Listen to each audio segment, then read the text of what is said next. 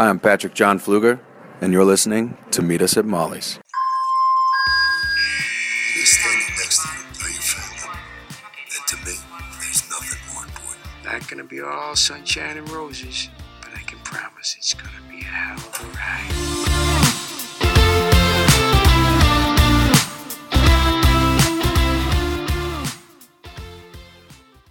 Shyhards, welcome back to episode 50 of Meet Us at Molly's. Bryna, episode 50! I know. Really, it's like 57 or 8 because of all our bonus stuff, but 50 like actual episodes.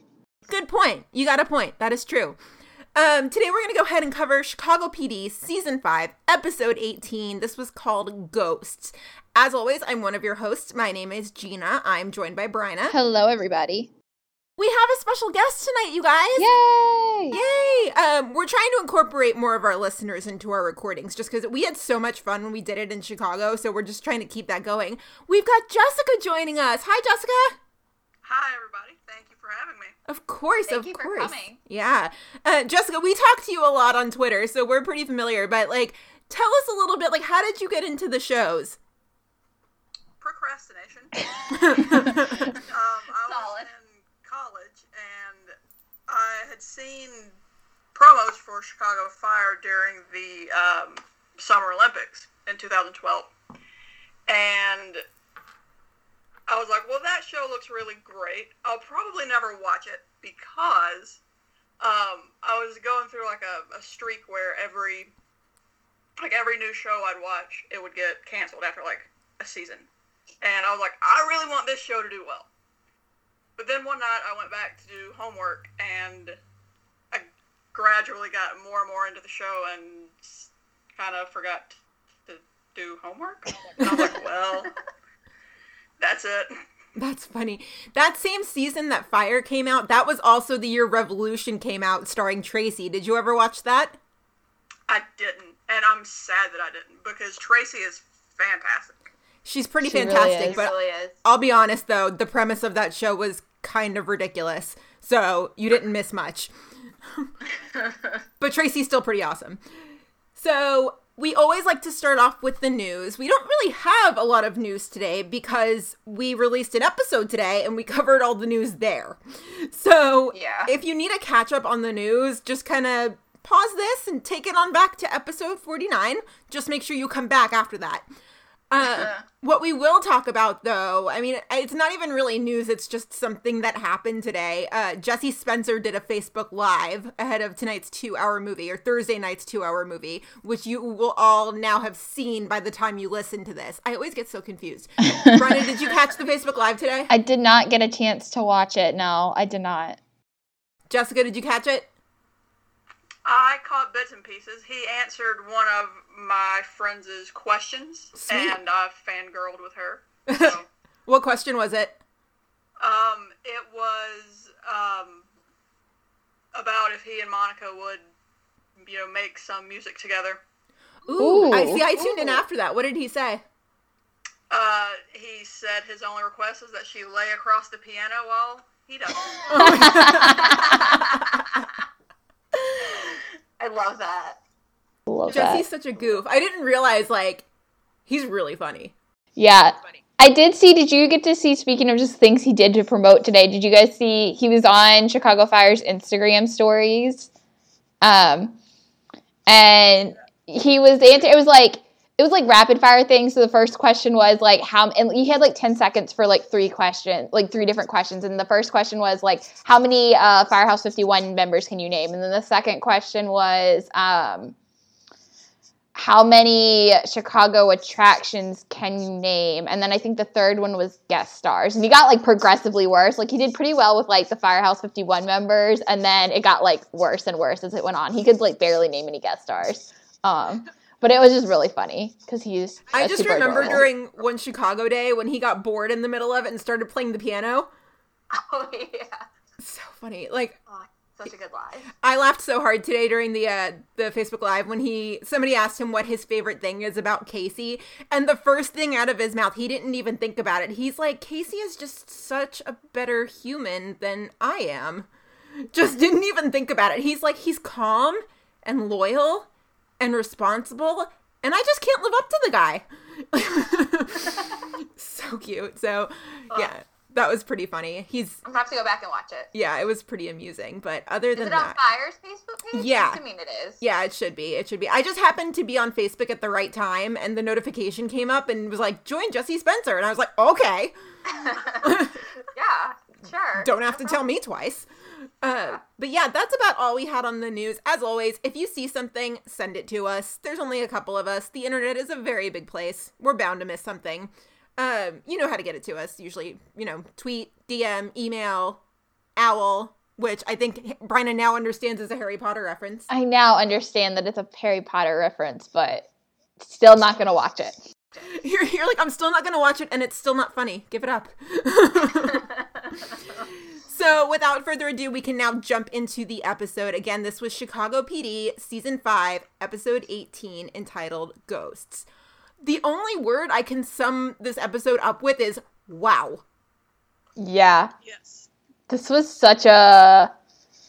Yeah, I'm still searching for the... I mean, it was a very, very, very good and powerful episode, but I don't know how much, I don't know what to say otherwise. Jessica, how about you? It was so good.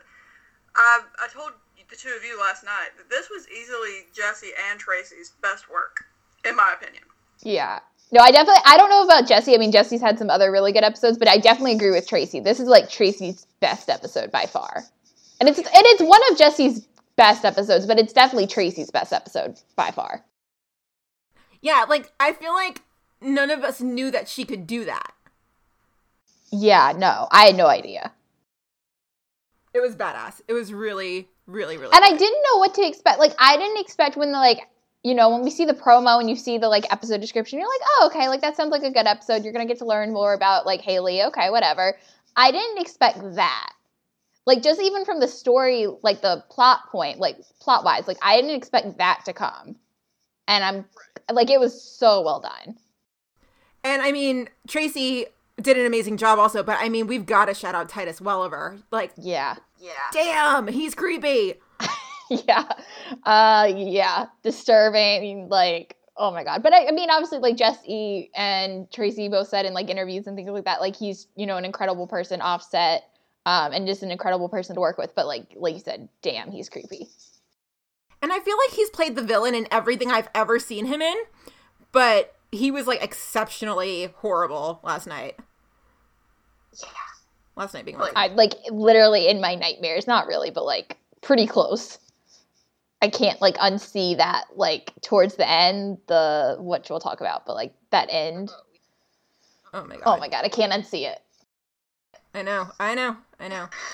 Okay, so the first scene we've got, and this was one of those episodes where it was all a story, and I usually don't like that, but I liked it this time. Yeah, and I think it's different. I think, even compared to a lot of the other undercover episodes that we had, it's a very different kind of undercover episode because there wasn't much discussion in the bullpen. It wasn't much of them being okay, well, we have to figure out where the killer is, and this is how this person connects to this and whatever.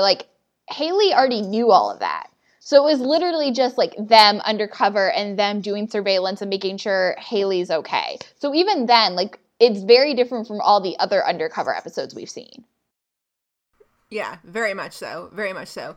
Did you guys notice that in the back half of the episode, the only characters we saw Jay, we saw Tracy, and we saw Voight, and we didn't see anybody else in the unit in the second half of the episode. Was Burgess in the second half at all? Or was Burgess mainly in the first half? Burgess was in the backseat of the surveillance van. I did not pick that up. Yeah, I definitely picked up that there was less of them as the episode went on, but I didn't pick up that it was only the three of them, and then Titus. I mean, I'm pretty sure it was. I remember seeing Atwater across the street, and Burzek was in the car at one point. That's in the middle, yeah.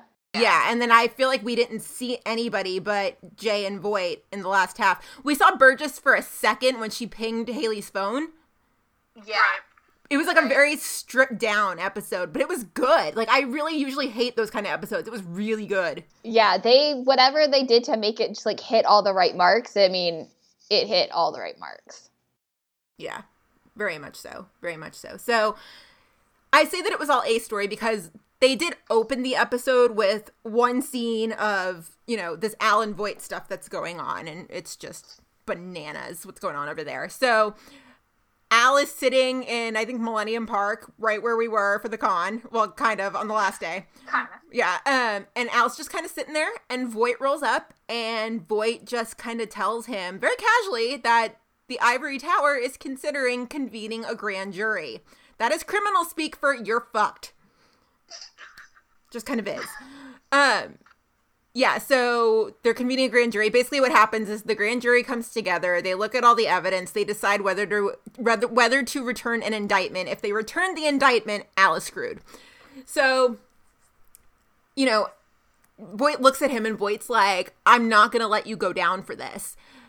At which point, I was like, all right, well, joke's on us, because last week we had a whole big debate over this. And Jessica, I think you're the one who said that you thought it was a head fake, right? I don't think so. Somebody told us that somebody was like, I think Voight's pulling a head fake. And I was like, nah, Voight wouldn't fall on his sword. There are several Jessicas in this fandom, so. Oh. It could have been a different one. Oh, we know. Yeah. We're having another Jessica on this weekend. Well, Jessica, what do you think? What did you think Voight was going to do? Did you think he was going to, let Al take the blame for him? Did you think he was going to do, say what he just said? What did you think was going to happen? Honestly, I never thought he would let Al take the blame. But Al and Aaron are still complicit in this crime. Yeah. So it's great that Hank's going to turn himself in, but Al and Aaron still had a part. Right. Yeah. I still, even Voight says he's not going to let Al take the heat, and I think that's great. But, this storyline is clearly far from over. It's not going to just end up with Voight, turning himself in and Voight going to jail and, that's it. Clearly we all know that it's, Denny's going to be involved and Ruzek and all, it's far from over. Are you guys obsessing over what the season finale cliffhanger is going to be as much as I am? Yes. God. I'm playing this game in my head and I'm like, is it going to be Ruzek? Is it going to be this? Even little clues in the episode, I'm like, is that going to lead to the season finale cliffhanger? What is this? So I'm wondering if that's going to be the finale cliffhanger. Because at this point we're still, we can start talking about it because they got 22 episodes? Something like that. Yeah, so we have 4 episodes left. I know, which is sad. But yeah, at this point we can start talking about those things, which is kind of crazy. That's so crazy. And Jessica, now that I think about it, you do bring up a good point, is that even though Al may not have committed the murder, he's still an accomplice. Yep. That's a good point. So, what justice, if any, should Al and Aaron face? Yeah, and I'm still so curious about how they're going to handle the Aaron part of this, just because, it's, she's not coming back. There's no way, she can't come back. So, what does that mean in terms of what Voight ends up deciding to do in terms of his involvement with Al, what Al decides to do in terms of his involvement? I'm so curious to see how that's going to be held from or handled from a story point of view, since she can't come back. She definitely can't come back if she's wanted for murder in Chicago. Well, you know what I mean, that Sophia Bush is not coming back. Yeah. So, that part I think is almost a little bit more intriguing to me. Just because, she can't come back. She's not coming back. Just, talking about this right now, it's just, opened up, a bunch of possibilities for me in my head. I'm like, I didn't even think about all these things. Oh, shit. So, it's going to be a really interesting end to the season. Yeah. Crazy. So that's the one scene of, something else that we got. But then it just goes right into the main story. And it gets crazy fast. So Antonio's undercover with a gang to infiltrate, I think, a liquid meth shipment or something? Yeah, from Texas, from your home state. Boo. Don't you hate on Texas? I didn't say I hated on Texas. I'm just saying. No, I mean the show in general. Yeah, they always come from Texas. One of those writers has a vendetta against my state. Because remember how the kid, or Vanessa and Jordan left, and Atwater was like, yeah, if they root for the Cowboys, they can't come home.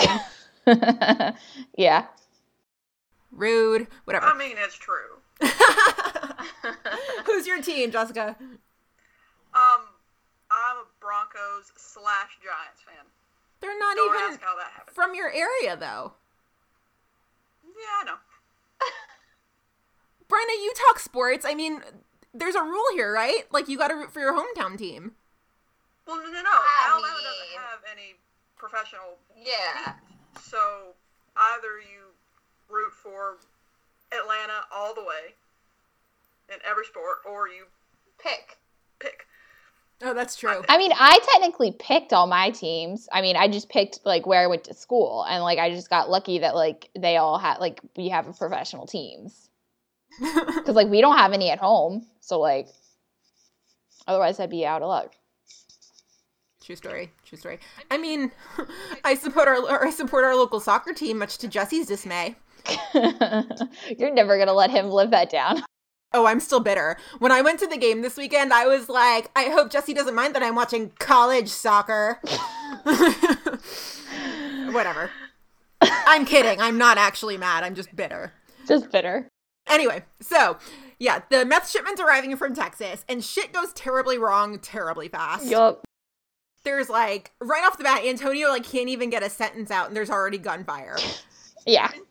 Everybody's like, the fuck? And so Rosewater rolls up on a body. Yeah. And you can also tell in the back of the scene, like, that's when they were filming that episode. Like, they were filming this episode when the cast was posting all those flooding videos. Because if you look in the background of the scene, you can see that's where all that flooding was. Yeah. I'm like, oh, well, okay. So that's when that was. There's a moment when somebody rolls up in the Chrysler. It was probably Voight. I don't know. But, like, he rolls through a puddle and you see water just go everywhere. Yeah, I'm I think like, it man, was the guy Voight and playing that Al. dead- Point an owl. Yeah, I'm like, the guy playing that dead body must have gotten soaked. Like, Yeah, I would not want to have been that guy in that day to just like lay in puddles of water. laying in puddles of water. I hope it wasn't, like, super cold. I mean, probably. It's Chicago. It was like February. Yeah, true. So Haley and Jay and Ruzik, they go into this building and they find somebody named, did they call him Scotty or just regular Scott? It's Scotty. Well, that's what Haley calls him. Yeah. Makes me want to sing that song from Eurotrip, but that's a reference that goes right over Brenna's head. Yeah, I don't know what you're talking about. Jessica, have you seen Eurotrip? Sorry. Yes. Damn it! Yes. All right. One of these days I'll give up on the movie references. So Haley and Jay find Scotty, and he's almost dead, and he pretty much ends up dying right there in front of them. But the telling moment here is that he recognizes Haley. So he looks at her, but he calls her Kelly. And so when I hear this, I'm like, Severide, where? Where is he? Not him. Not him. Wrong gender. Not him. Wrong gender, not him. So Jay is like, Kelly, like what, how do you know this guy? And we get the story outside. You know, she was undercover in this guy Booth's meth crew, and she ended up busting him for distribution. And she was just thinking, she's like, this could be his crew now because he got out of jail 2 months ago for good behavior. And so Voight was like, you're keeping tabs on this guy? And Haley said, sort of. Let's just say I'm not a big fan. Yep. New things were going downhill from there. Totally similar to, maybe it was, what episode was it? Episode 2 with the guy she used to work with that she didn't like? You mean this season? The last one the Haley episode from this The last season? Upton episode we had, yeah. I want to say that's like 5 or 6. I want to say it was like 4 or 5, yeah. Yeah. Okay. Because she said something similar to that in that episode, and Voight blew her off, and we lost it. I remember that, because we were like, there's got to be more to this story. And Yeah. so the minute she said that, I was like, oh boy, here we go again. Like, not good. So Yeah. Haley and Jay and Burgess, they do some like undercover surveillance on Booth. And this is all the stuff you saw of them in the van. And then like Marina comes like gliding up from the back of the van out of nowhere and is like, hey, what about me? Oh my god, I love this cast. They're so funny. It's the cutest. They're all the cutest. They are the cutest. They really are, The though. Instagram wars that they seem to be having with Fire now that started yesterday my God. are amazing. The one that she posted today of her and Jesse, like, photoshopped onto the photo of Jesse and Taylor, like, in the fire. Like, that's the greatest thing I've ever seen. Jessica, did you see that? I did. So funny. It was amazing. The profile photo that Randy and Joe posted yesterday, I like died. I was like, that's hysterical. Yeah, this Instagram war, keep it up because I'm a fan.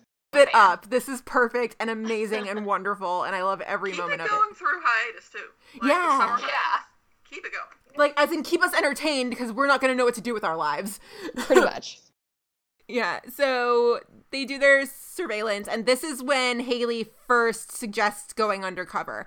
So the first time she mentions it, Burgess and Halstead are like, What?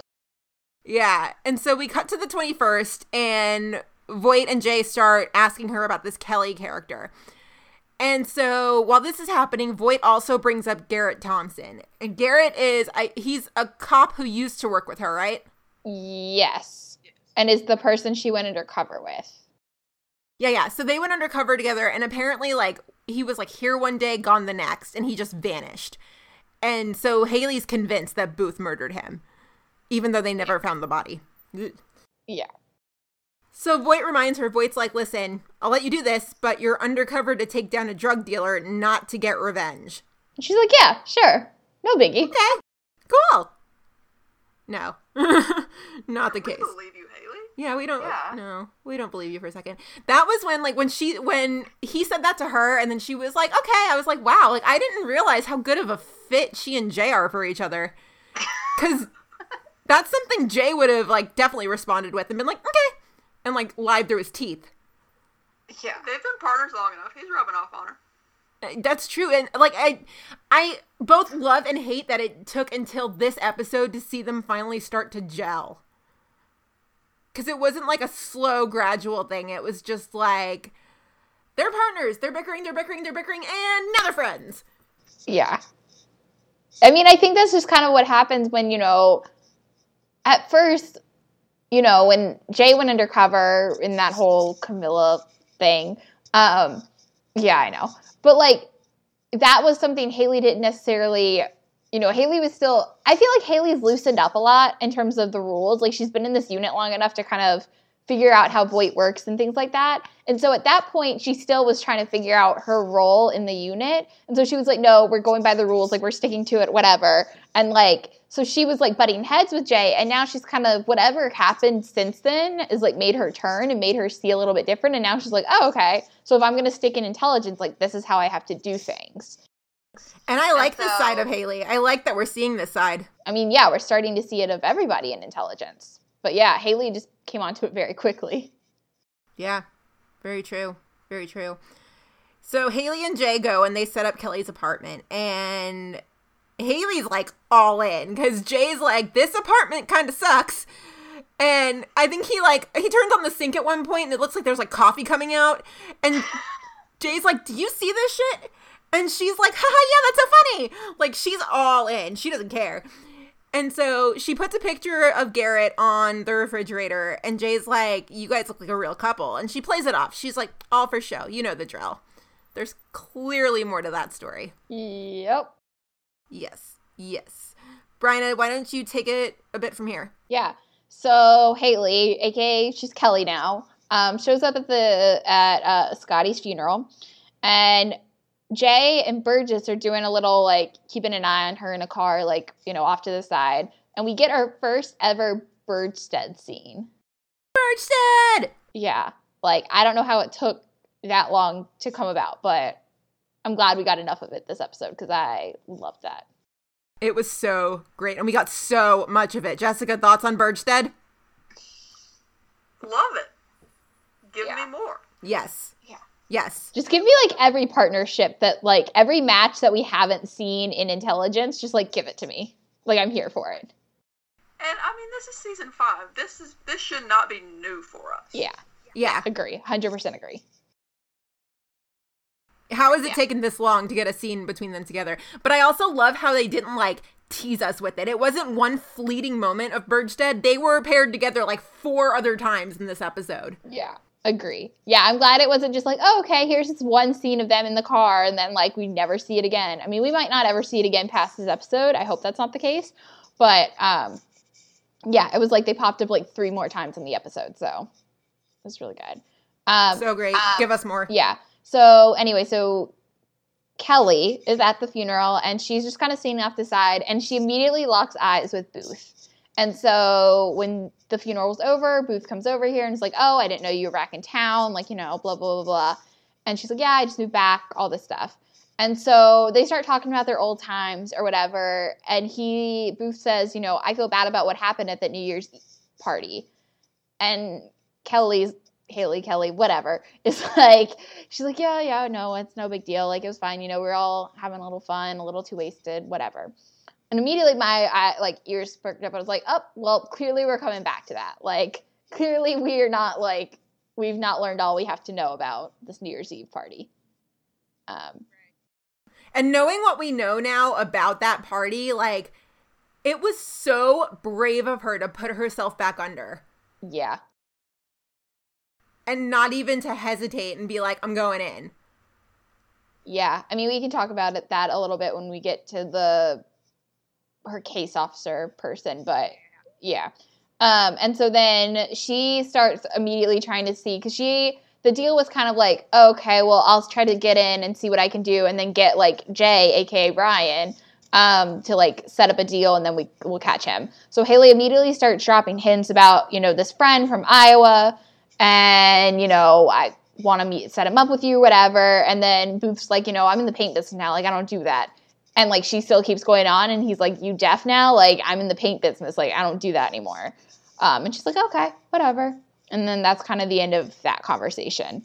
And so then we go back to the bullpen, and Antonio realizes that his unwitting was in on the rip with Booth. And he's, like, staring at the the board where they have all their clues and stuff or whatever. And he's like, you guys are lucky that I work here and I figured this shit out. And then it's like, of course, I mean, we all know we are, but, like, keep going, Antonio. Like, keep talking. But first, okay, can we talk about this goatee that Antonio is, like, all of a sudden sporting in this scene? Yeah, we need to discuss it. We need to address it. Jessica, what do you think about this goatee? It makes him look distinguished. You can be honest here, Jessica. This is a safe space. No, I'm trying to think of the word. Distinguished is all I have right now. It's just not him. Bingo. I don't hate it. I don't know if I necessarily hate it, but it just looks off. Like, that is not Antonio. Like, I think... No, go ahead. No, I was just going to say, I feel like the only character in Intelligence who is allowed to rock a beard is Ruzek. See, Ruzek definitely sports it the most, but I think for me, even, like, in those rare scenes, like, it's usually always at the beginning of a season just because of hiatus, but, like, even when Jesse rocks a beard, I'm like, okay, well, like, I like that look, personally, but, like, we've seen it a couple times now, so that when he does rock it, I'm not like, oh, okay, this isn't out of nowhere. But, like, the goatee, I'm just like, wait, where did this come from? Like, what is this? It, like, appeared in 1 week's time. Right, exactly. That's more my thing. It's just, like, where did this come from? And, like, we probably won't see it again, ever. So. And I love how it was, like, kind of a reveal. Like, he turned around and we were like, whoa, where did that come from? Right. And I don't even think, was it even in the, like, earlier scenes? I was going to ask you that. I don't remember. I don't think it was, because I feel like I would have said something about it. That's I feel funny. like it was, but it just wasn't as... I'd have to go back and watch. I have no idea. But anyway, so it was just like, all of a sudden, it was just like, oh, wow, this is a strong goatee. Okay. And then it was just like, okay, we never saw Antonio again, so you can't talk about it, but, like, we probably won't see it next week, so. Well, no, we won't see anybody next week, unfortunately. Well, you know what I mean, the next episode. Yeah. Yeah, still bitter that whatever. We have it in tonight's Chicago Fire, though. Well, since that will have already been aired by the time this comes out, no, he does not. He does not. Yeah, he does not. Which is, yeah.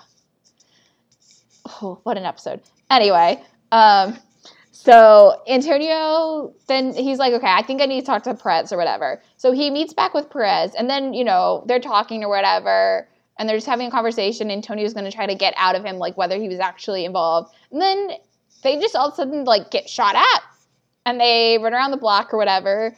And little later do we find out that it's actually just Rosewater, like, trying to set him up so that Perez will talk. And it's just like, oh, okay, Rosewater.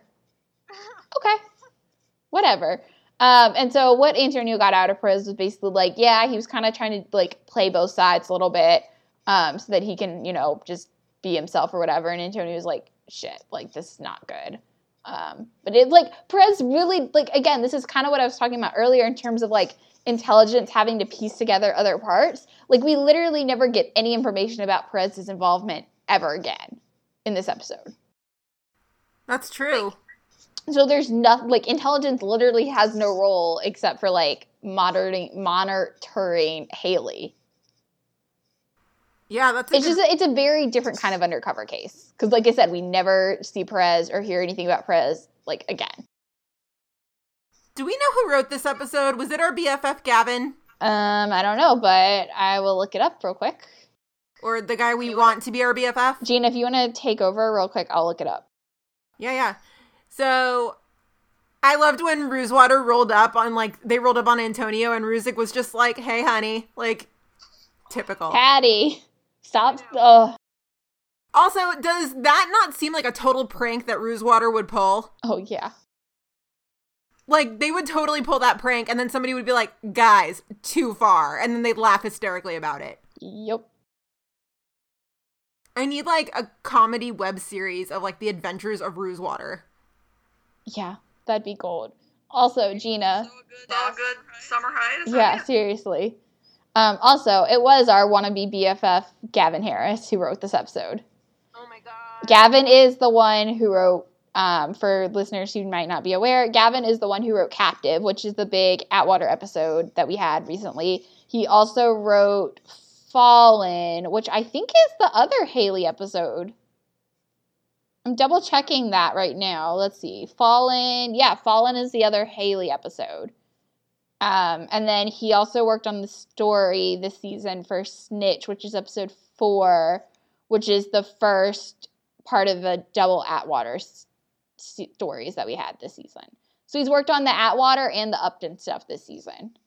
Maybe if we just put out into the universe that we want to be his best friend and interview him, maybe he'll catch whiff of it somehow. Maybe. Hopefully.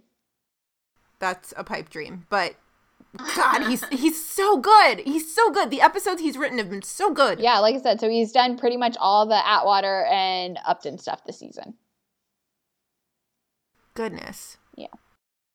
Because I remember during the Atwater episode, during Captive, like, one of the things we said, we were like, this dialogue was so incredibly crafted. Yeah, we did, yeah. And for this episode, too, this story is just so incredibly crafted. Well, it's funny, now that you say that, now that I learned that, I remember at Con, when we were talking about in Laurice and Marina's meet and greet, and we were talking about, I don't even remember what we were talking about, but Laurice was talking about, I guess it was what it was like to work with, like, Eric, and just, like, that, on that episode.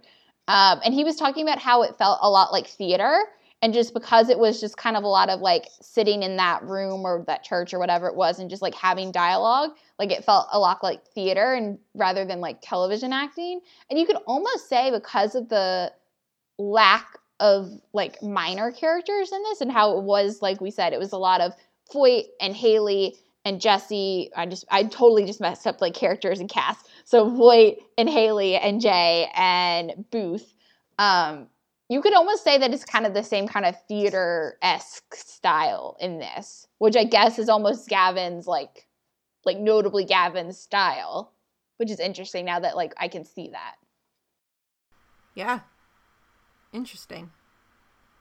Yeah. If somebody knows a way to get in touch with Gavin Harris and tell him that we're not crazy, we're kind of fans and we kind of want to have him on the podcast, but... Just a little bit. Just a little bit. By a little, we mean we want him on the podcast, please. Anyway, okay. So, Bryna, go ahead. Yeah, okay. So, anyway, so after this, the whole Antonio Rosewater thing, whatever, Haley goes to Kelly's undercover apartment, and she opens the door and literally Booth is standing in just the middle of her apartment. And she's like, what the fuck are you doing here? And he's like, oh, your landlord let me in. And she's like, really? And he's like, yeah, like he did anything for a Jackson. He's like, oh, he says we look alike. She's like, really? She's like, no, whatever. Okay, so anyway, if he slipped him a Jackson, he slipped him a 20, right? Right. That's all it took to that's... Wow. That security guard needs to be fired. Yeah, I mean, it didn't look like, you saw that apartment. It didn't look like would take much bribing to get up, Still, man. I know. Anyway, so Booth and Haley are having this casual conversation, and, Booth sees the picture of her and Garrett on her fridge, and, he asks if they're still in touch. And she's like, no, I haven't talked to him in a while, and she kind of plays it off like they were. I mean, obviously they were a couple, according to Booth. I mean, because Booth only knew them as a couple. So she used to play it off like they were still. And she's like, yeah, 1 minute we're talking ring sizes, and the next minute I have no idea where the fuck he is. And, that's it. And then Booth is like, well, why do you still keep the picture if you guys haven't talked or whatever? And Haley's like, to remind me to never make the same mistake again. And you're just like, yep, definitely done that before. Definitely do that. She's playing this cover well. Yeah, she definitely has all her bases covered, because one of the things that, comes up later when Jay meets Booth for the first time is, she's like, Booth is really into the details. You've got to know, everything. You've got to have, every kind of possible, loophole covered. And so she knows, she's crafted a very good story. Speaking of just, the details that she's crafted in her last time undercover, did they ever say how long she was undercover the last time as Kelly? I don't think they did. Jessica, do you know? I don't think they did. Because I wonder, obviously, if she had to get in well enough with Booth the first time, if she and Garrett had to get in well enough with him, it kind of makes me seem like maybe they were under for a while. For some reason, 3 years stands out in my head, but I don't know. 3 years definitely stands out in my head, but I can't remember if that's 3 years ago since this happened. I think it was 3 years since it happened. Yeah. But 3 years definitely stands out in my head, too. But anyway, so Haley, Booth and Haley end up having a conversation, and Haley, a.k.a. Kelly, is like, I'm ready to get back in the game or whatever. So Booth's like, okay. I feel like I can trust you a little bit right now. And so he's like, I'll have you go pick up a package and, bring it back to me. I'll text you where to meet me, blah, blah, blah, blah. So Haley, whatever, goes and picks up the package, and she sees Booth's nephew trailing her. And so she goes over him and, meets him, ends up, seeing him in an alley. And she's like, hey, dude, you're doing a bad job at this if I can, make you like that. And Booth's nephew makes a comment. He's like, I was surprised to find out I was going to tell you, especially after New Year's Eve. So again, we get another New Year's Eve comment, and I'm like, oh, okay, this is definitely coming up eventually. And so whatever. So she's like, okay, do you want me to tell Booth, that I didn't see you or I did or whatever? And he's like, just don't tell anyone that you saw me. She's like, great. So she makes she gets the package, and she makes it over to wherever she was supposed to meet Booth. It turns out in the package was iodine crystals, which I still don't really understand. I don't know enough about drugs. I don't know what that is. Whatever. Not important. Anyway, bad shit. That's what iodine crystals are. It's bad shit. Anyway, so she is having this conversation with Booth while he's suspecting or inspecting the package. And she mentions this friend from high school. And again, this is where Booth starts testing her about the details of her life. So he's like, where'd you go to high school again? And she's like, Taft or whatever. And he's like, what about your parents? And he ends up saying the wrong parents' names. And, Haley corrects him or whatever. But this is where she said, Booth says, you can make we'll set up a meeting or whatever. This is when Booth says, we can set up a meeting, right? I think so. No, actually, it's later on. But, no, it's later on that he says that. Okay. Anyway. So then we get to Jay meets with Haley's case officer from that first time she went undercover at Molly's. But this case officer is very, hush-hush. He won't really tell him anything what happened. And Jay's trying to get it out of him. Jay's like, she's my partner, so if you know something that's putting her in danger, like, I need to know, and I need to know it now. And personally, I love me some protective Jay Halstead. And this is where I think in these, like, protective Jay Halstead scenes, I think this is where we really get to see Jesse shine. Like, this was such good acting from Jesse. And this is why, like, I can understand when people say, like, this is one of Jesse's best episodes. Like, his acting just in all these kind of different scenes was just so spot on. Mm-hmm. And we haven't seen this kind of stuff from Jay in a while. So to hear him get all protective like that over his partner, it was, like, refreshing. Well, we've never seen him. I mean, just because especially this is the first time he's been in a partnership, really. I mean, except for the end of last season. But in a partnership with someone that's not Lindsay. Except for, like, the random episodes where he's, like, partnered up with someone else. But, like, so it's interesting to see, like, what was him being in love with Aaron and what is him just, like, his nature as a character and as a cop and as a partner. So I think that's interesting. Jessica, thoughts? Yeah. I really love Protective Halstead as well.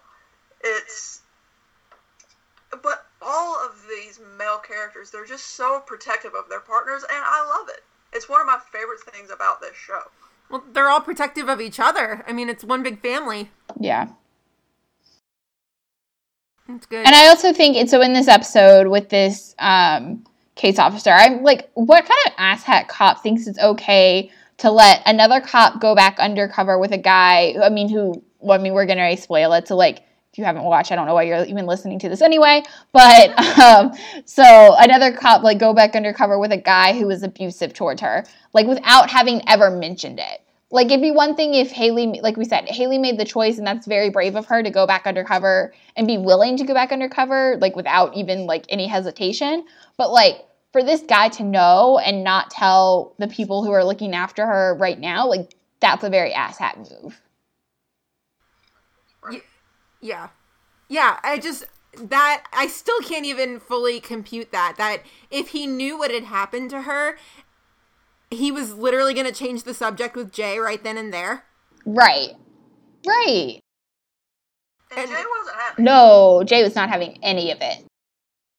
No, that was great. I kind of need a gif of that moment when he's like, please don't do that. Like, I just want to use that in my everyday life. But yeah, no, Jay wasn't having it, but I mean, he wasn't. What was he so afraid of? I don't know. That's what I'm saying is, like, what kind of, just, like, as a cop, like, what kind of asshat cop thinks it's okay to not even just, like, but besides the fact that Booth was abusive on, like, abused Haley, like, what kind of cop doesn't let, like, if they worked with another cop, so, like, this guy worked with Haley, like, if she was just going under some simple, like, undercover mission that was, like, a little bit, like, way less complex than this, like, wouldn't he still have to tell intelligence everything that he knew because he was his prior, like, her case officer? Like, I don't know. It just bothers me. Like, it just seems like being a bad cop. Like, even beyond the fact that Booth abused Haley. No, it bothers me too, and it speaks to the bigger issue of what's going on now in the news and everything. It's, Yeah, that's even a good point. I didn't even think, I thought about it with the end stuff, but I didn't even think about it with this in terms of, like, protecting, things and abuse and systems and workplaces. And yeah, I didn't even think about that. I mean, you've got to lend your voice for those who can't speak up for themselves. I mean, Haley could, yeah, but obviously it didn't go anywhere when it happened. Yeah. I don't know. The whole thing is so frustrating. So frustrating. But anyway, so the guy, this case officer, this no-name case officer, ends up relenting and tells Jay. So back at the district, Jay obviously called Haley and was like, 911, like, I need you at the district. And so Haley comes in and she's like, well, what's wrong? And he confronts Haley with the case file, like the full case file. which contains photos of a very bruised and bleeding Haley from that New Year's Eve, however many years ago it was. Okay, I'm not the only one who flashed back to season 1 when he found the CI file for Aaron, right? The second time I watched it, I didn't think about it in the moment just because I saw some of it coming, but I didn't see it. So in the moment, the first time I watched it, I didn't see it coming. Or I didn't flash back to that, but the second time I did. Jessica? Went over my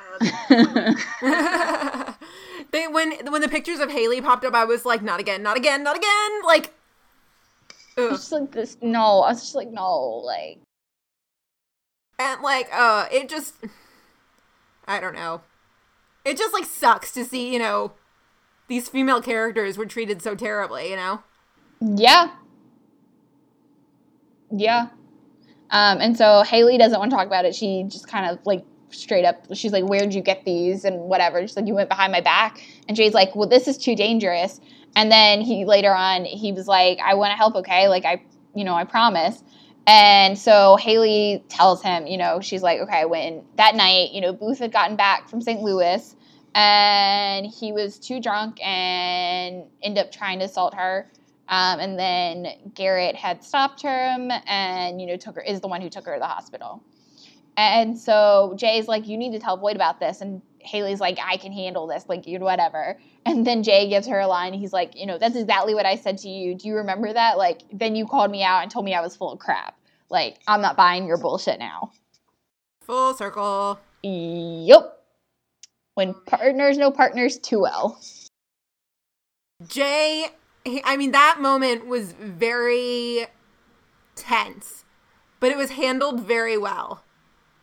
Right. And in that moment when he said, tell me everything, I want to help, I was like, oh my God, my heart. Yeah. Yeah, and not necessarily that Jay was going to have to lie for her, but my very first thought when Jay said that was like, tell me everything. I was like, remember, like, I guess it's season 1, you know, when Voight says, like, you know, tell me everything so that I know how to lie for you. Like, you can't be good partners if you're not completely honest. Whether in this situation Jay was going to lie for her or not, like, that obviously he wasn't, and he wanted her to tell Voight. But, like, as partners, the only way you can be a good partner is if you're completely honest about everything. Yeah. So, like, that was where my mind first went, was, like, tell me everything so that I can lie for you. And so that's where my mind went to this. For a while there, I was wondering, I was like, well, why is it like Jay's there for her all of a sudden? But the more I thought about it, I was like, okay, well, I mean, he's finally coming upon a situation where he can return the favor that she did for him earlier in the season. And so he's just doing that. Like, this is his turn to be there. Right. And I think we've talked about it now the whole time we've had our podcast, but I think, you know, the first time when Haley had to be there for Jay, you know, Jay was in a very vulnerable spot. I mean, he still is, but, like, he was in a way more vulnerable spot then. And, you know, he had been burned by his previous partner, and, you know, the love of his life. And now, you know, he didn't know how to trust Haley.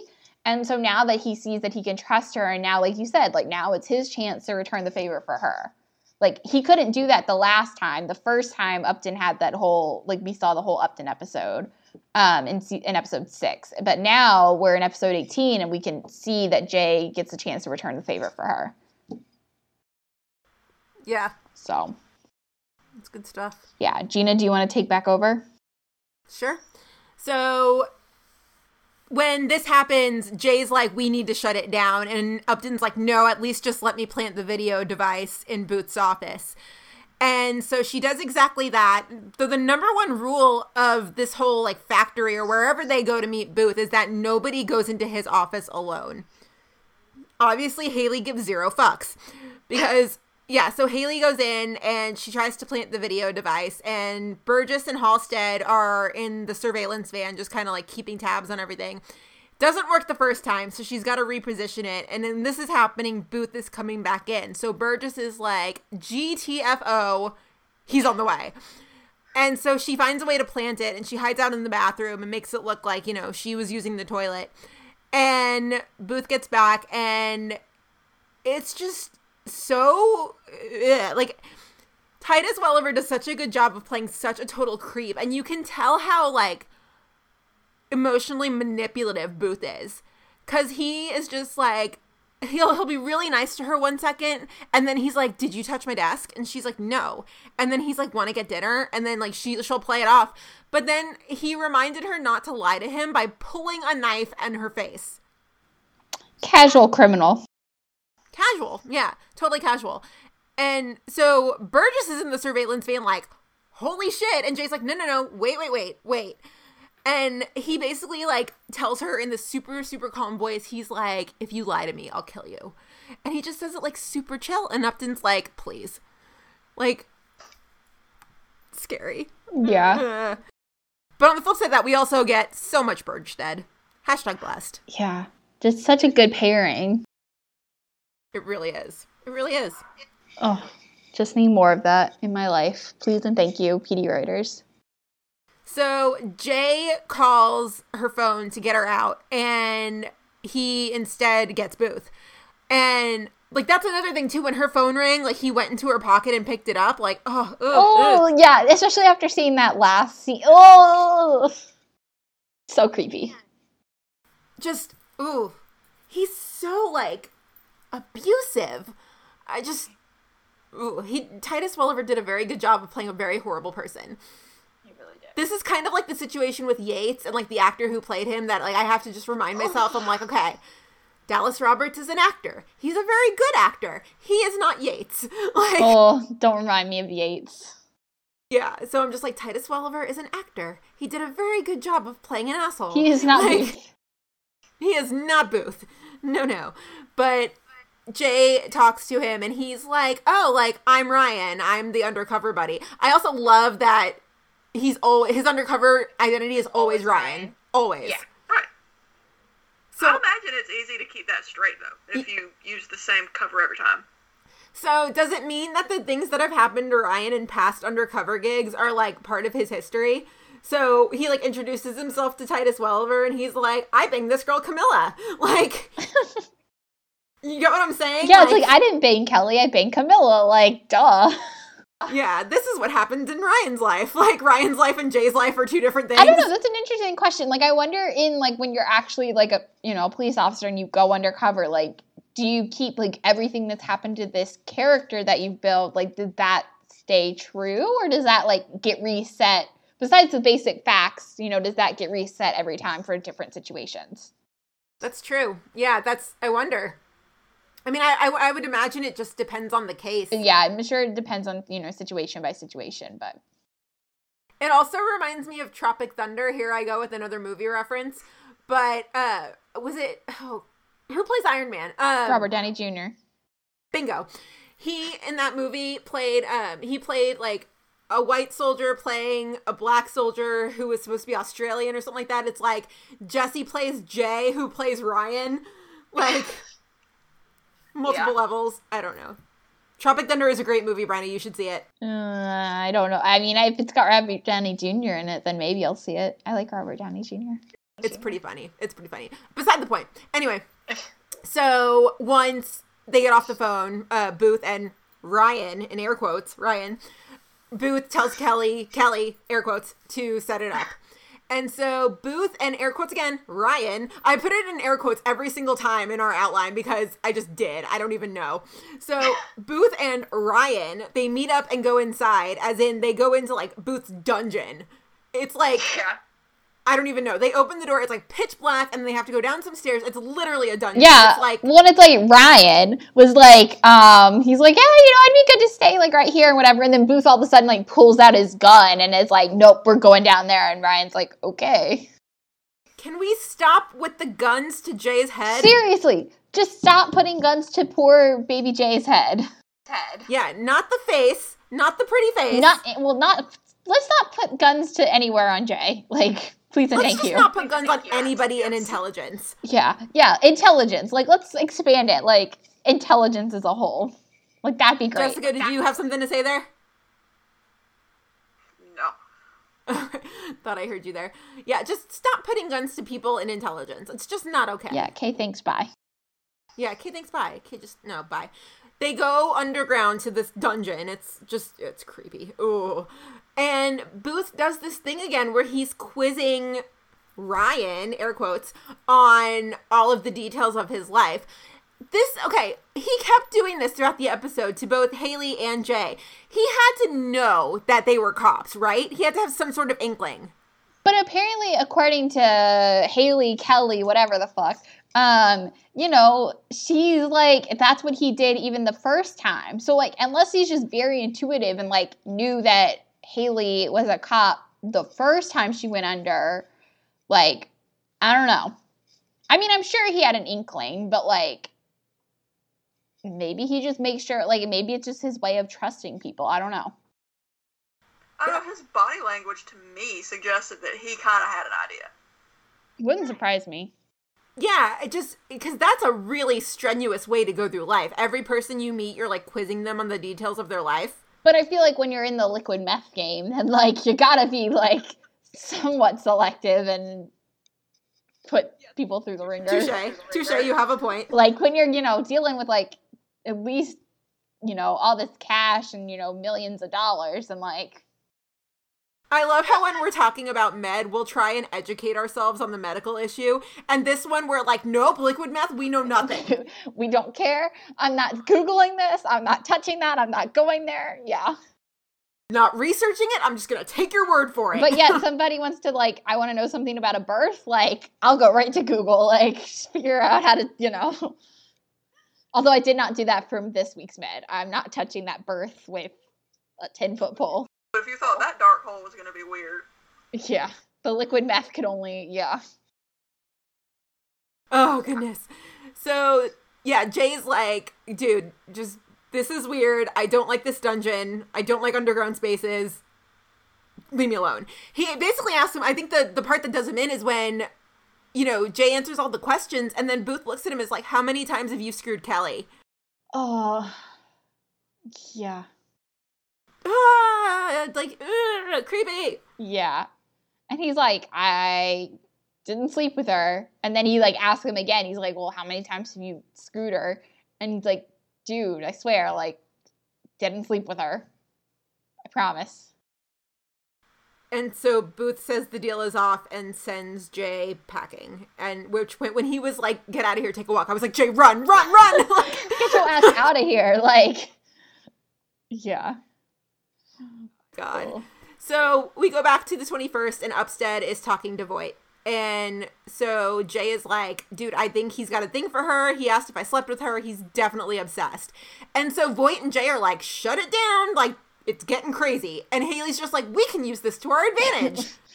And this is where I was like, Haley, you've been in intelligence too long. Like, I was like, stop. Like, no. I was like, you've been around these people too long. Just, like, stop. It would have been really helpful if, like, Jay had this conversation with Hank without Upton. Oh, yeah, for sure. But then she would have felt slighted because she wasn't there, and it's her case, essentially. Yes. Ooh. And we probably would have said something about, like, Hank, like, you can't make these decisions for Haley without her. Like, this is you trying to say blah, blah, blah. Like, so we would have had a lot to say if she wasn't involved, but, like, yeah, they definitely should have, not had her involved. That is a good point. We definitely would have ripped into Voight. Yeah. Yeah. Good point. So Voight says to shut it down, and so they do. And so at the undercover apartment, Jay is kind of shutting things down, and I guess he just, like, lost sight of Haley or something, and she just, like, scrammed. Well, I thought it was just, like, I don't know, whatever they had other things to do before, and they were like, okay, it's like, we're going to go meet at the apartment at 5 p.m., meet me there, and, like, we'll shut it down. Well, of course, Haley doesn't show up at 5 p.m., and then Jay gets, concerned. Yeah, so Jay calls Burgess, and Burgess is like, she's supposed to be with you. And Jay's like, yeah, I can't find her. And Burgess is like, oh, damn it. She's like, Jay, you had one job. And so she pings her phone, and of course, Haley's rolling right up to Booth's lab, factory, building, whatever. Yeah, what is it? Can we call it a lab? Like his secret, like, evil lab, like his evil lair. Yeah. I like it. Yeah. Yeah, and so she rolls up, and so Ryan, air quotes, pulls up. This is, like, really smooth thinking on his part, because he rolls up, And he walks up to the door casually, and of course he's just met with a gun to the head. No big deal. Stop putting guns to Jay's head.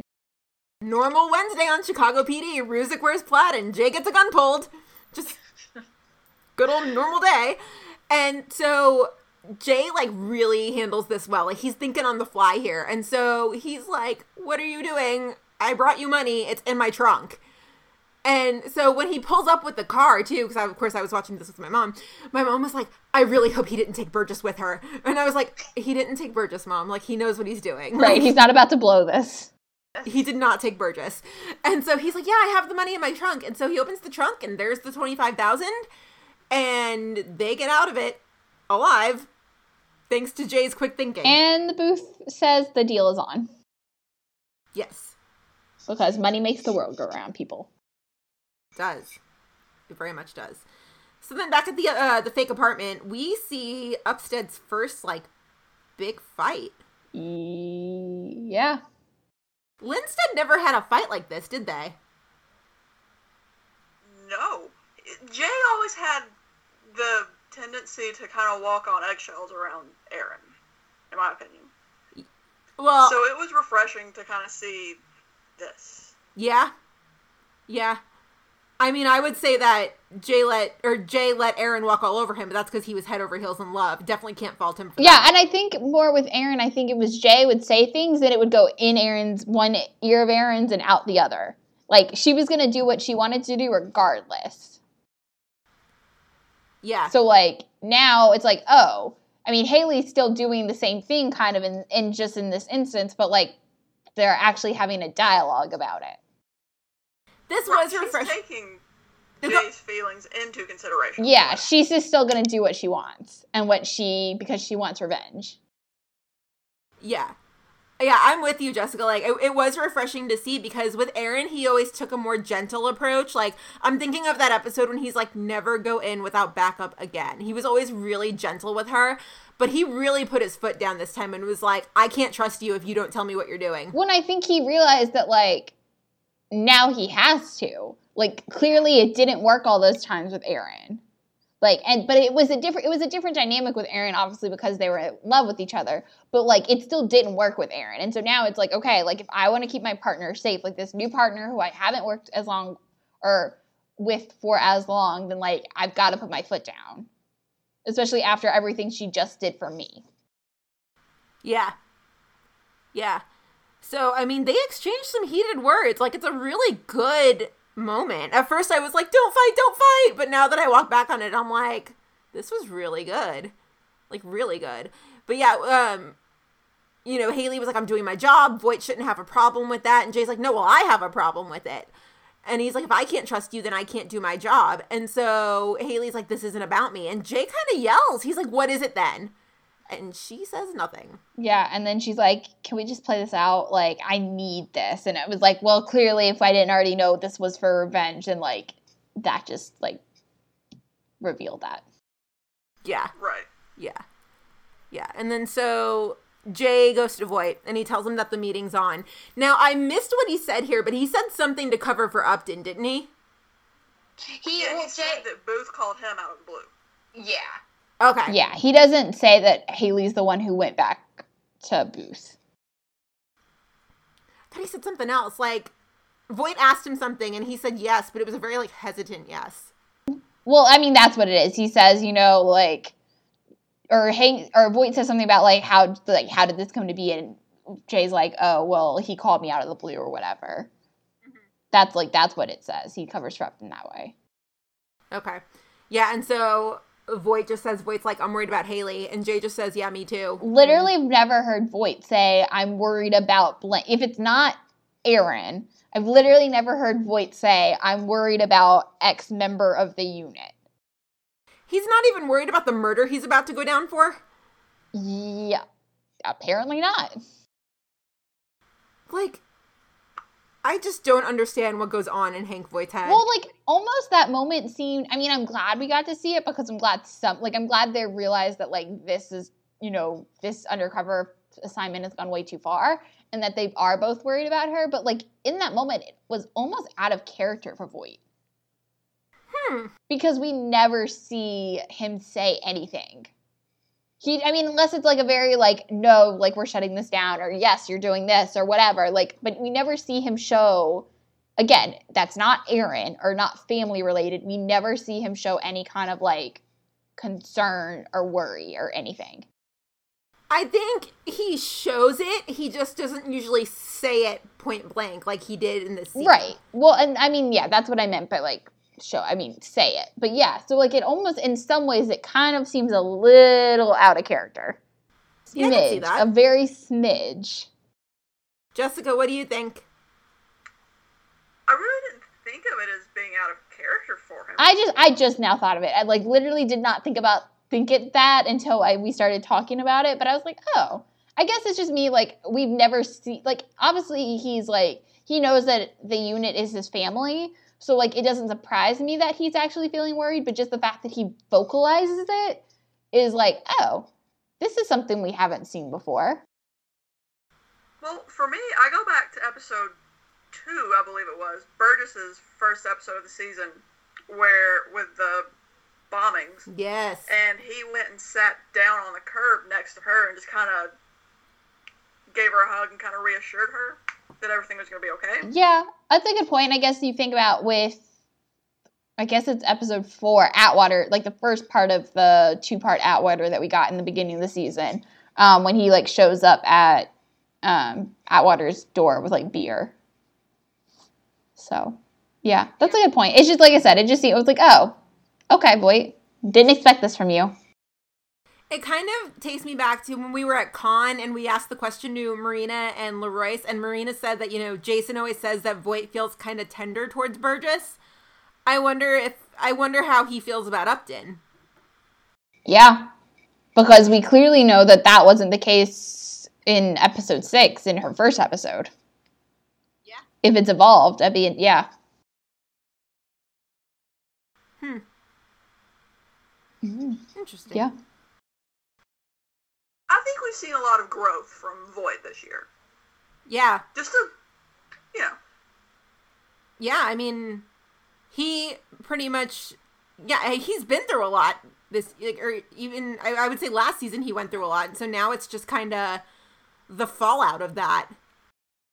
Yeah, I think sometimes it's a little bit almost hard to grasp how much he's gone through, because I agree. I think he's gone through a lot. But because they've put such a focus on everyone else, with the Atwater and the Burgess and the Ruzek and everyone, Jay and just like everyone else, like it kind of gets lost. That evolution that we're seeing from Voight gets lost just because everyone else is getting such a focus. Yeah. So it's kind of like... Is he still seeing that therapist? Probably a better chance that he's seeing his therapist than Jay's seeing his, but... Yeah, I'll agree with that. I bet that goes down in the white space that we had a good discussion about in episode 49. Yeah, probably. All the things that Yeah. Yeah. All the things that happened in the white space. That we will never know. Nope. But I love and hate that we don't see that, because I remember when Jay was saying that he was seeing his therapist, I was like, well, why don't we see that? But then I was like, well, wait a second. This is something like really private that the character probably wouldn't even want other people to know about. So it's kind of like from a privacy standpoint, like, I don't know. These are things I think about. Yeah. Listen, sometimes I get a headache at work and I don't actually want to work, okay? So I think about these things. Oh, I know. Because when I was going back through our old, when I was telling you the thing that I was working on this afternoon, I was going back through our old post on Talk Nerdy. I was rereading our Halsteads and Headcanons one, and then I just started, like, my mind just started going places, and I was like, well, okay. Yeah. So just... I don't know, a million theories. But yeah, I would hope that Voight is still seeing that therapist. I mean, I feel like the death of his son and then Lindsay, like his surrogate daughter moving away, I feel like that's not something you get over quickly. And that no matter how hard Voight just tries to like bury it and move on, like that shit's still going to come up and bite you. Oh yeah, for sure. I don't know. Lots of deep thoughts tonight. Yeah. Well, this is a deep episode. It makes you start think about things. Yeah. So they pull off this meeting in the parking garage, and this, oh man, we're in like the last maybe 15 minutes of the episode here. Oh boy. Okay, so they meet in a parking garage. Jay hands off the money, and the nephew shows up with the drugs. Now, Booth, however, he wants to take a moment to check everyone for wires. And by everyone, it's just Haley. Okay, so he throws Haley up against this car. And you don't need to go into detail about, yeah. No, I'm not going to go into detail. I'm not. But he throws Haley up against the car. He starts looking for wires. And the camera pans to Jay while you can hear something going on with Booth and Haley. So he's assaulting her again. Yeah. Literally the most uncomfortable moment in PD history. And like you said, the fact that he stares right into Jay's eyes as he does it. Because then it pans to literally just Booth's face. Just as he, and like I said, he's staring right into Jay's eyes as he does it. And I was just like, oh my God, I was disgusted. Like literally yelling at the TV, being like, fuck this shit, like all the things. And I was like, I'm really glad my roommate is not home right now. Like I felt so uncomfortable watching this. Yeah, and It was uncomfortable. Yeah. It was so uncomfortable. But with that said, though, this is where the show is best, is when it goes there and it doesn't water shit down and it goes to the places that make you uncomfortable, that make you cringe and be like, shit. Right, and I was just about to say, I was like, just because I felt so uncomfortable doesn't mean, like, I'm glad they showed it. Because that's the good story, like, that's the storytelling aspect that makes this episode so good. Like, yes, I felt disgusting, and yes, do I want to see this happen? No, like, all those things that, like, I have my own personal opinions about, but, like, from a storytelling aspect, it was necessary to show that, and necessary to show that Booth was staring right into Jay's eyes as he did it, and the way Jay reacted, and getting to see close-ups of Jay's face, like, just the way that was told was just so well done. As uncomfortable as it made me, and disgusted as it made me. Just the way that, I mean, Jay, you could see the wheels turning in Jay's head. He's like, maintain cover or stop this shit, Right. And he was just frozen and just felt like so helpless. That, like, just, whew, it was a heavy moment. Yeah, but there was a lot of yelling at the TV. Yes. Lots of yelling. All of the yelling.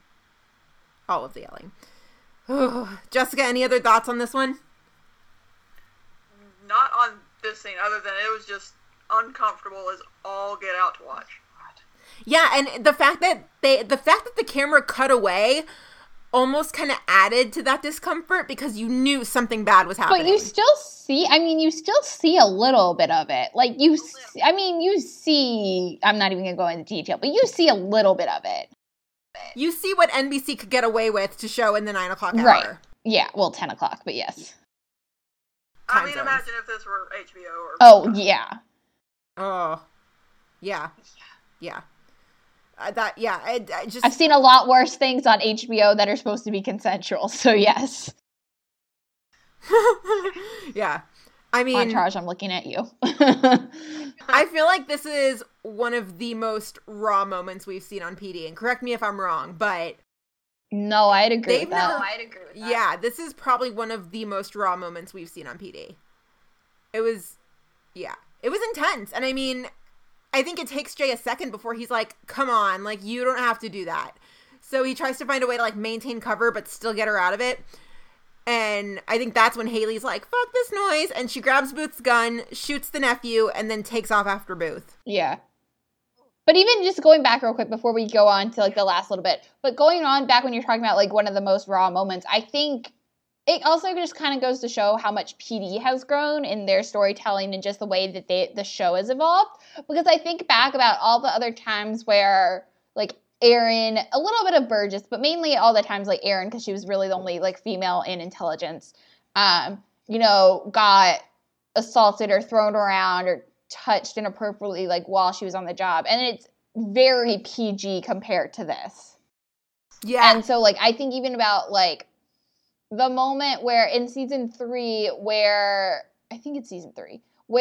there's, like, the family that gets put, like, with the laughing gas or whatever, and Erin goes back in or whatever, and, she almost gets raped and Jay ends up shooting the guy. Whatever. You know what I'm saying? Well, the little girl gets assaulted. Yeah, the little girl gets assaulted. You don't see it, obviously, but the little girl gets assaulted. Yeah, that whole episode. But even then, when Erin is going through her assault, but almost rape, like, it's very PG compared to this. For something that is supposed to have been a lot worse of an attack, you could almost argue. So, like, it's just, PD has grown so much and it's evolved so much. And so I just think, like, in that moment, when you talk about how raw that moment was, it's just very evident of how much PD has evolved as a show. And I've been thinking about this lately, just the huge differences between, you know, when Olmstead was the showrunner and now with Rick Ide. I mean, the differences are night and day. Because it feels like in the first 4 seasons, I mean, and this is nothing against what Olmstead did. He was great, of course, but it's almost like the show was kind of trapped within, like, these parameters. It was trapped in a box, kind of. And with Iden this season, this show's been branching out and doing all sorts of risky stuff that it's never done before in the past. Yeah, well, it's taken that, like, dark turn that, you know, because everyone's kind of, like, everyone said it, you know, their characters have gone a little bit darker this season. Like, just, it's taken that darker turn, which I didn't, you know, and they talked about it too, like, especially while we were at Con, you know, it lost the humor part, which in a lot of cases I do miss. Like, I do miss a lot of the scenes, you know, of them on patrol, and I do miss, like, all the Platt stuff, which is usually where the humor came in. But I love the, like, rich drama, dark stuff that we've gotten that's, like, replaced it. Yeah. So, like, it's almost like watching 2 different shows in a lot of sense. Yeah, I'll echo that. I like to call it PD 1.0 and PD 2.0. Yeah. Yeah. Because there's a distinct difference. Yeah. And not, like you said, it's not saying that the 1.0 is not good, because it is. It's really good, and I still really enjoy going back and watching it, but it's just very different. It's just that 2.0 has raised its game. Yeah. Well, yeah. Season 5's been one hell of a season. It really has. It really has. So Haley chases Booth into the stairwell. She kicks his ass. It's, like, not even a fair fight. Well, the first, like, part where he's, like, throwing her repeatedly against the wall. Okay, that part. Yeah. So at first it's like, oh, well, this looks like Haley can't hold her own. And then she kicks his ass. And she's like, well, clearly she can hold her own. Flip the switch. Yeah. Yeah, exactly. It reminded me of last season when Burgess went after the guy that raped her sister. Yes. And beat the crap out of him. Yeah. It's a good callback, yeah. It does remind me of that, now that you say that. Yeah, absolutely, because at the end, she just, Haley just started wailing on the guy. And then she, like, kind of uprighted herself and she held the gun at him. And this is where because we've been saying all season, Upton's one of the rule followers. She's like Antonio. You know, if Voight tries to bend the rules, she's going to be like, what are you doing? You can't do that. Yeah.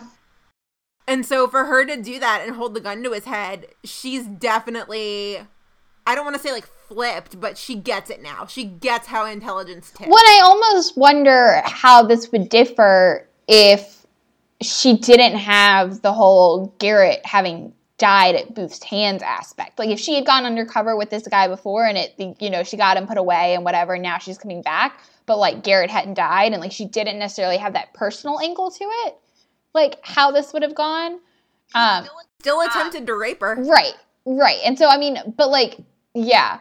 But I wonder, just because now that this case was so personal, and, like, she starts to see how intelligence takes, if she had gone in a case where it wasn't so personal and she hadn't had all these things happen to her, like, I wonder if she would still approach it the same way, like, from the intelligence point of view and, like, plan of attack versus, like, everything else she had been taught. It's true. So. Good point.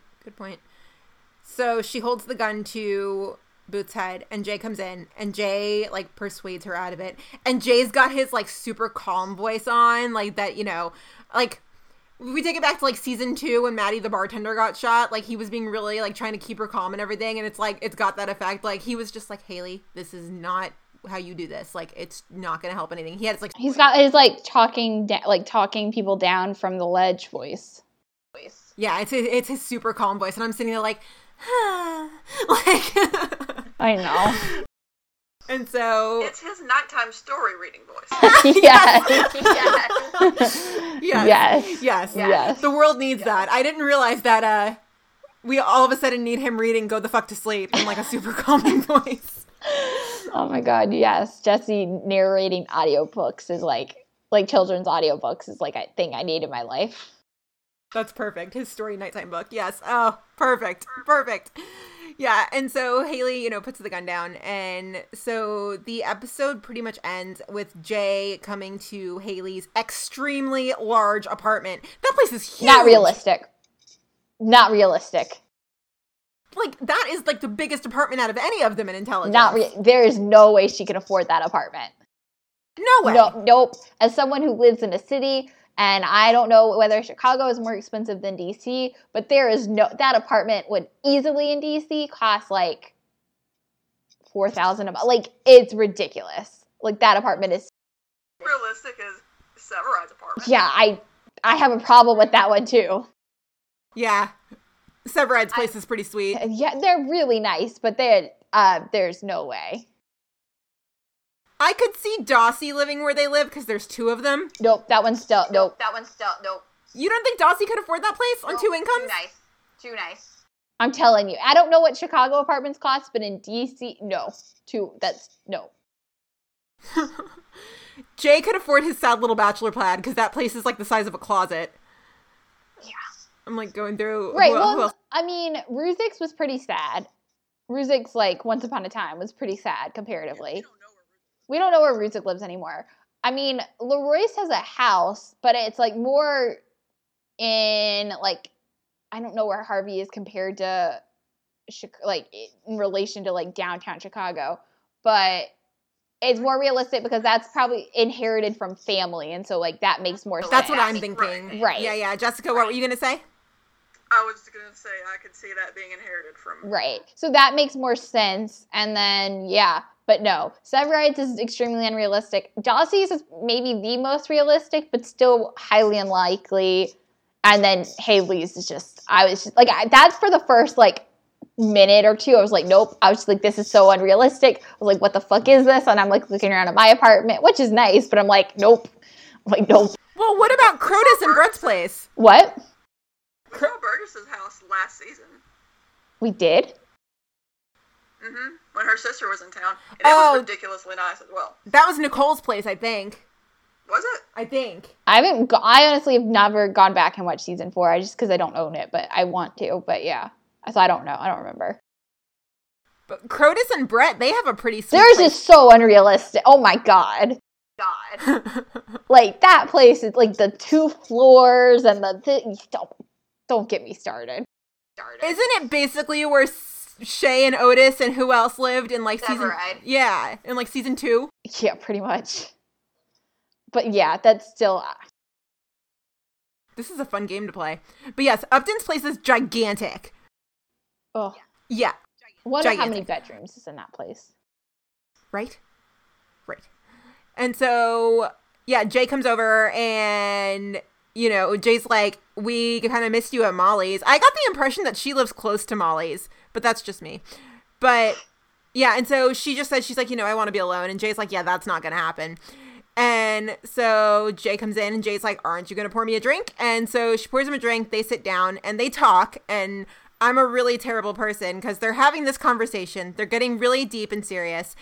And, Jay's like, he can't hurt you anymore. Like, you took him down. It's over. And she's like, it doesn't feel that good. And they're having this super deep conversation. And in my head, I'm just like, don't make out. Do not make out. Yes, same. Because you put that theory into my head last night when we were recording before this. You started it. I'm just going to put that out there. You started it. No, I did not. I did not go to the fact that they were going to kiss. You're the one that brought up that they were, like, they kiss. I don't know. Jessica, what did you think? This is Jay we're talking about. He doesn't take advantage of vulnerable women. Yeah, no, I know. He doesn't. That is true. I think we're still a little scarred from Med last week when Connor and Ava were like, I hate you, and then like started making out. Yeah. Because Connor was really good with women too there for a while, and then he started becoming Severide and dating everything that moves. Yeah. Anything that has a vagina. Yeah. He's taken the title from Severide. Yeah, but Jessica, what do you... Okay. Or no, let's finish the thing, and then, because I have a question for Jessica, but let's finish this real quick. Just this last little bit. Yeah, so all I'm thinking here, I'm like, please don't make out, please don't make out. And so Jay's like, so you loved Garrett. Like, he kind of puts two and two together. And she just kind of nods, and she's tearing up, and, you know, she's emotional, and it just kind of ends there. And so, I mean, at least let the girl cry on your shoulder, Jay. Like, shit. Yeah. But so she and Jay have that in common. Like, they both fell in love with their partners. Yeah. And the episode just kind of ends. Yeah. So, Jessica, my question for you is, so yesterday in the news section we were talking about just kind of that fact that Jay is supposed to go on to Med and have this conversation with Will about, like, romance and relationships or whatever. Right. And so how do you feel about, so like two-parter, do you think that Upstead is gonna be a thing? Like, off of, like, how this went and, you know, just the fact that we only have 4 more PD episodes left, or 4 or 5. I don't remember if they had 22 or 23, but either way, not that many left.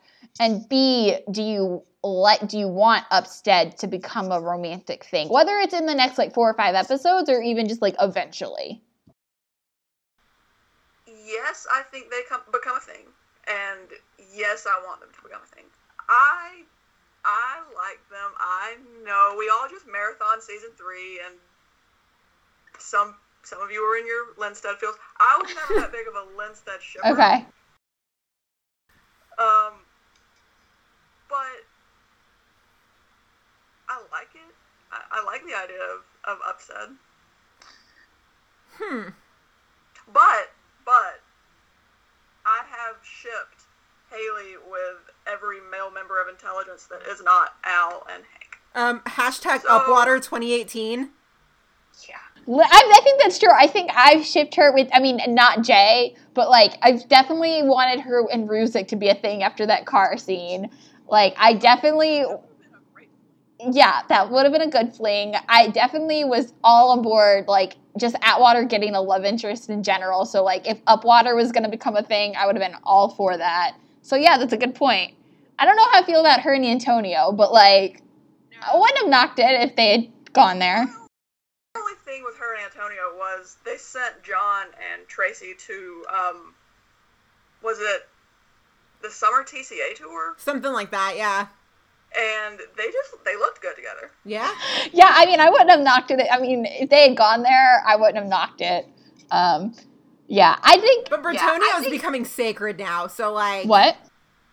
Bertonio is becoming sacred But that's now. got its whole other... We're going to talk about that on... That's a whole other... That's a whole... We don't have the time of the day to go to the Bertonio place with me. We're not drunk enough to talk Yeah, about I'm not drunk enough, and it's sad that we are recording that episode on Sunday morning, because I really feel like I'm going to need to be drunk for that, but I can't, because I have to go to work after that, so, yeah. But anyway, I think for me, at least back to Upstead, so I think for me, obviously, anyone that listens to this knows, like, we're all diehard Linstead, like, fans on this podcast. Like, we all love this in Linstead. We're very sad that they didn't get their ending, and yada, yada, yada, yada. But I think for me, as someone who is arguably even more of a just Jay fan in general, I don't want him to get together with Upton because I don't want Jay to be boxed in as that character who always hooks up with his partners. Yeah, and there's so many other characters that are facing that right now. Cough, cough, Connor Rhodes. Yeah, well, like, Severide, yeah, like, literally, there's so many characters that I'm just like, I don't want... Stop. Like, I don't want them to hook up with just, like, every woman that comes into their sphere of orbit. And that was also Roman's thing, too. Roman was like, I fall in love with all my partners. Like, that's already happened. That's already been done. Yeah, Roman. Eye rolls. Just continuous eye rolls. Speaking of random Roman things, Gina, I meant to text you. When I was going back through your old TNWU post, and you had this one about, like, 5 reasons. I know what you're about to bring up. Don't go there. Yeah, and I was like, oh, geez. But anyway, so I think that's my thing with Jay. Just as someone who is, like, a diehard Jay fan more than just, like, anything else, like, I don't want Jay to get boxed into that. And I also just don't know. I think they have such a good chemistry as friends. Like, I don't know if I necessarily see them as, like, a good romantic chemistry. I think they almost kind of fall into how I feel about Stellaride. Like, if they were to flirt, I'd probably enjoy it. But, like, I can never see them as, like, this endgame, like, romantic ship thing. So, like, I don't ship them. And I would never ship them. I kind of... I've gone back and forth with the upset thing, but after last night and that deep conversation they had at the end of the episode and the looks they shared, I was like, yeah, I'm all aboard. Yeah. See, for me, like I said, I think they fall into more of a Stellaride. Like, they have a really solid, like, good friendship. Like, it's deeper than just, like, a normal, you know, just, like, average partnership, whatever. And I appreciate that, and I like that. But for me, I can't, I'm not going to get on board with the romantic thing. It, like I said, it literally is almost like Stellaride for me. I can't do it with Upstead. I just can't do it. Do you guys think, obviously, like, next season's a whole different thing, but, like, do you think they're going to go there in these next, like, 4 or 5, however many episodes of PD we have left? I think it's 4, but it could be 5. You know, I would say that I wouldn't be surprised, but then I think about, you know, what we were talking about earlier, how season 5 is like a complete opposite from seasons 1 through 4. They don't really give us a lot of relationships on PD. Yeah. I mean, and all the cast have said that, like, they're not doing that this season. And, I mean, the only time Burgess does anything is, like, when one of them had a bad day and they, you know, go do Berserk things. But, like, that's all the relationship we've gotten on PD this season. Aside, I mean, Jay and Camilla, yes, but Camilla ended up, you know, becoming relevant into a case. So I wouldn't be surprised, but I could also not see it. I could also see it not happening, and I definitely would not complain if it's the latter. I just think I'm so curious to see how that Med episode plays out. Especially because if we're not going to, you know, that is probably, you know, we're not going to get any PD before that Med episode airs. So, like, and, you know, we've talked about this kind of like with, you know, when Papa Halstead showed up on Med and he didn't show up on PD. Just, like, how that's going to cross over, like, is what they say happens on Med. And whatever that conversation between Jay and Will looks like on Med, how is that going to affect the storylines that happen on PD and vice versa? Like, is that just going to be a conversation that is isolated to Med and we never hear about it or see anything about it again? Or is that going to be like, okay, well, we heard about it on Med and now it's playing over into PD? Like we said, I mean, like we were talking about this last night. Like, it literally could just be a one-sided, like, Jay comes to visit his brother and, like, Will's like, I need to talk about Natalie. And, like, Jay's like, okay, dude, vent to me. And, like, I mean, I'm just so curious. What? Go ahead. I'm just so curious to see how that scene plays out. Yeah, and now that I think about it, I think since it's going to happen on Med, I think it is going to be a one-sided, like, let me tell you what's happening with Natalie type thing. Because nothing major ever happens to these characters on shows that are not their own. I mean, very rarely. There are definitely instances where things have happened. I mean, hello, Nadia. I mean, you know, Nadia happened on SVU, and I'm still bitter about that. Out for Nadia. Yeah. So, like, too soon, I know, but on occasion, things happen on other shows. Rarely, especially anymore, big things happen on other shows unless it's a crossover instance. But yeah. Goodness. So I like to think that if they're gonna go with Upstead, that it's not gonna be rushed and that so it won't happen this season. But dear God, I really hope they don't go there. I'm not ready for it. Maybe in a couple seasons, if like maybe in like season 10.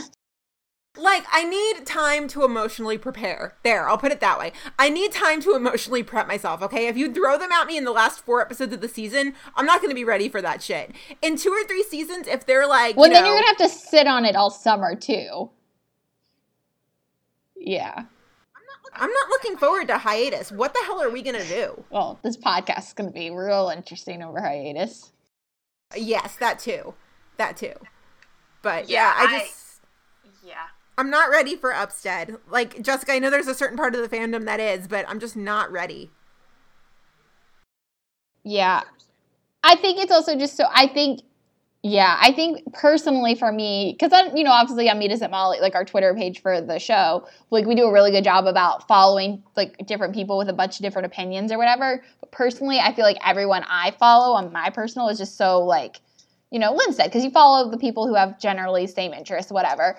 And so for me, I'm like, oh, like no one seems that excited about it, whatever. And then I'm like, but I do recognize that there is a part of the fandom that was not gung-ho on Linstead or didn't even really like Aaron. And, I do recognize that.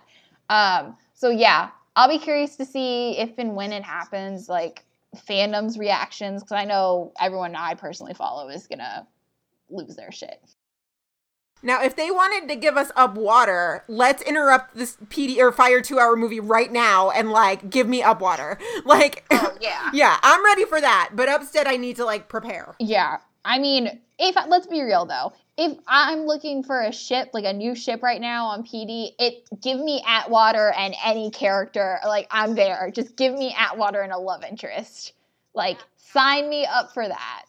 Yes. Yeah, okay, let's talk about this, because Jessica, you're the one that, like, you're the one who kind of, like, not invented, but, like, came up with this, right? Right. I think so. Yes. Yeah, this is solid. Like, I think you're onto something fantastic here. Atwater and Maggie forever. Yeah. I don't even know how it happened. I think I was just watching Med, and Barry just, Fucking Barry. Oh, fucking Barry. It was just the last straw with him, and I was like, Atwater, that's who Maggie needs. For real, though, like, Maggie needs somebody who's, like, no drama, just wants to be with somebody, and will treat her right. And Atwater will do that, and Atwater will have zero issues with dating an older woman. Right. Right. And I could totally see Otis putting together a singles night at Molly's. Oh my god, yes! Yes! Keep going. They meet and they lay all this fantastic groundwork, and they go do adorable Maggie and Atwater things. What I think very much like kind of Platt and Mouch, like they're two because, I mean, not that Atwater especially is now, like, he's not really a minor character. You could argue Maggie is definitely more of a minor character in comparison. But so, like, I don't need to see that. Like, I want Atwater to be happy, and I want Maggie to be happy, and I want them to find love. Like, I don't need to see generally, like, all the ups and downs and trials and, like, see them break up and get back together. Like, I just want to see them happy. So, like, if they're, like, a crossover couple that could work, like Platt and Mouch, because you just need to see them happy and, like, to see that their relationship exists, and, like, maybe every one episode a season, they get, like, a big episode where something happens for them, and, like, that's it. Like, that's all I need. Exactly. Like, if they executed it all up Platt and Mouch, it would be perfect. Right. And, that's not what they're doing with Bretonio, because they're trying to make Bretonio such a strong ship, like an actual ship. But the problem is with the crossover and production schedules, it's not working. And I'm just like, oh. Like, if you had just made Bretonio like Platt and Mouch, we would not be having this issue. So, is it Lockwater? Atwood?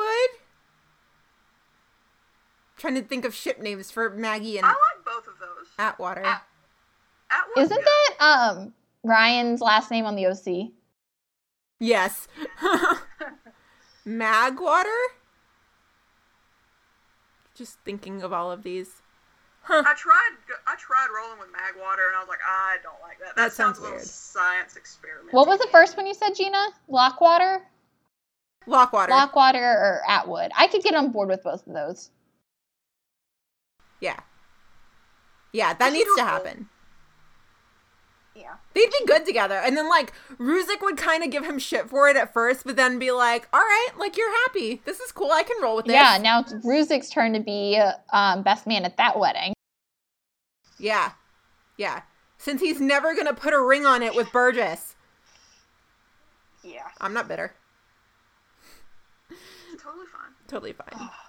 But yeah. Cool. On that note, I think that is all we've got for tonight. I don't know. Do you guys have any last minute thoughts? Any last minute things to throw in? No, just, solid episode from PD. We don't know when PD is coming back, so it was a good. I think it comes back April 11th. I think so too. Yeah. Ugh, but still. It feels like forever from, even though it's not that far, it's really like 3 weeks from now, but still. Yeah, still feels like forever. So, Jessica, I hope you had fun tonight. Did you have fun? I had a blast. Thank you so much for having me on. No, thank you so much for coming on. And, thank you for always engaging in good Twitter conversation with us. I mean, we love going on your Twitter feed and, it's a lot of fun. And thank you for being my Power Rangers buddy, okay? I have nobody else to talk Power Rangers with. Oh, you are so welcome. Hashtag Tomberly forever. Tommy and Kimberly forever. For sure. But yeah, Jessica, you are officially welcome back anytime because this was a lot of fun. A lot of fun. So of course. So as always, guys, follow us on social media. We're everywhere. Facebook, Twitter, Instagram, Tumblr. We're Meet Us at Molly's right across the board. Hey, if you like the show, which I really hope you do, and if you've made it this far into the episode, I really hope we're doing something right. Please write us a review on iTunes. We would really, really greatly appreciate that. We love what we do, and we love bringing it to you. So please write us a review if you don't mind. Follow us individually on Twitter. I am at Gina Watches TV. Bryna. I am at BrynaK13. Jessica. I'm at JB Rocks. That's ROX08. Perfect. And Ashley is at Ashnick095. That's NIC with no K. We miss her. Yeah, that's about all we've got. And we will see you guys on Monday for the big ol' episode covering Chicago Fire's 2-hour movie. Oh, that's going to be a doozy. We'll be recording that one with Jessica T, because like Jessica said, there's a lot of Jessicas in this fandom. Yeah, and so, yeah, definitely send us your thoughts. You're probably watching it right now as we record. We've got to let Jessica go catch the second hour and cry her eyes out. And fill her in on the first hour. Oh, man, yeah. So, everybody have a good weekend, and we will see you on Monday. Bye!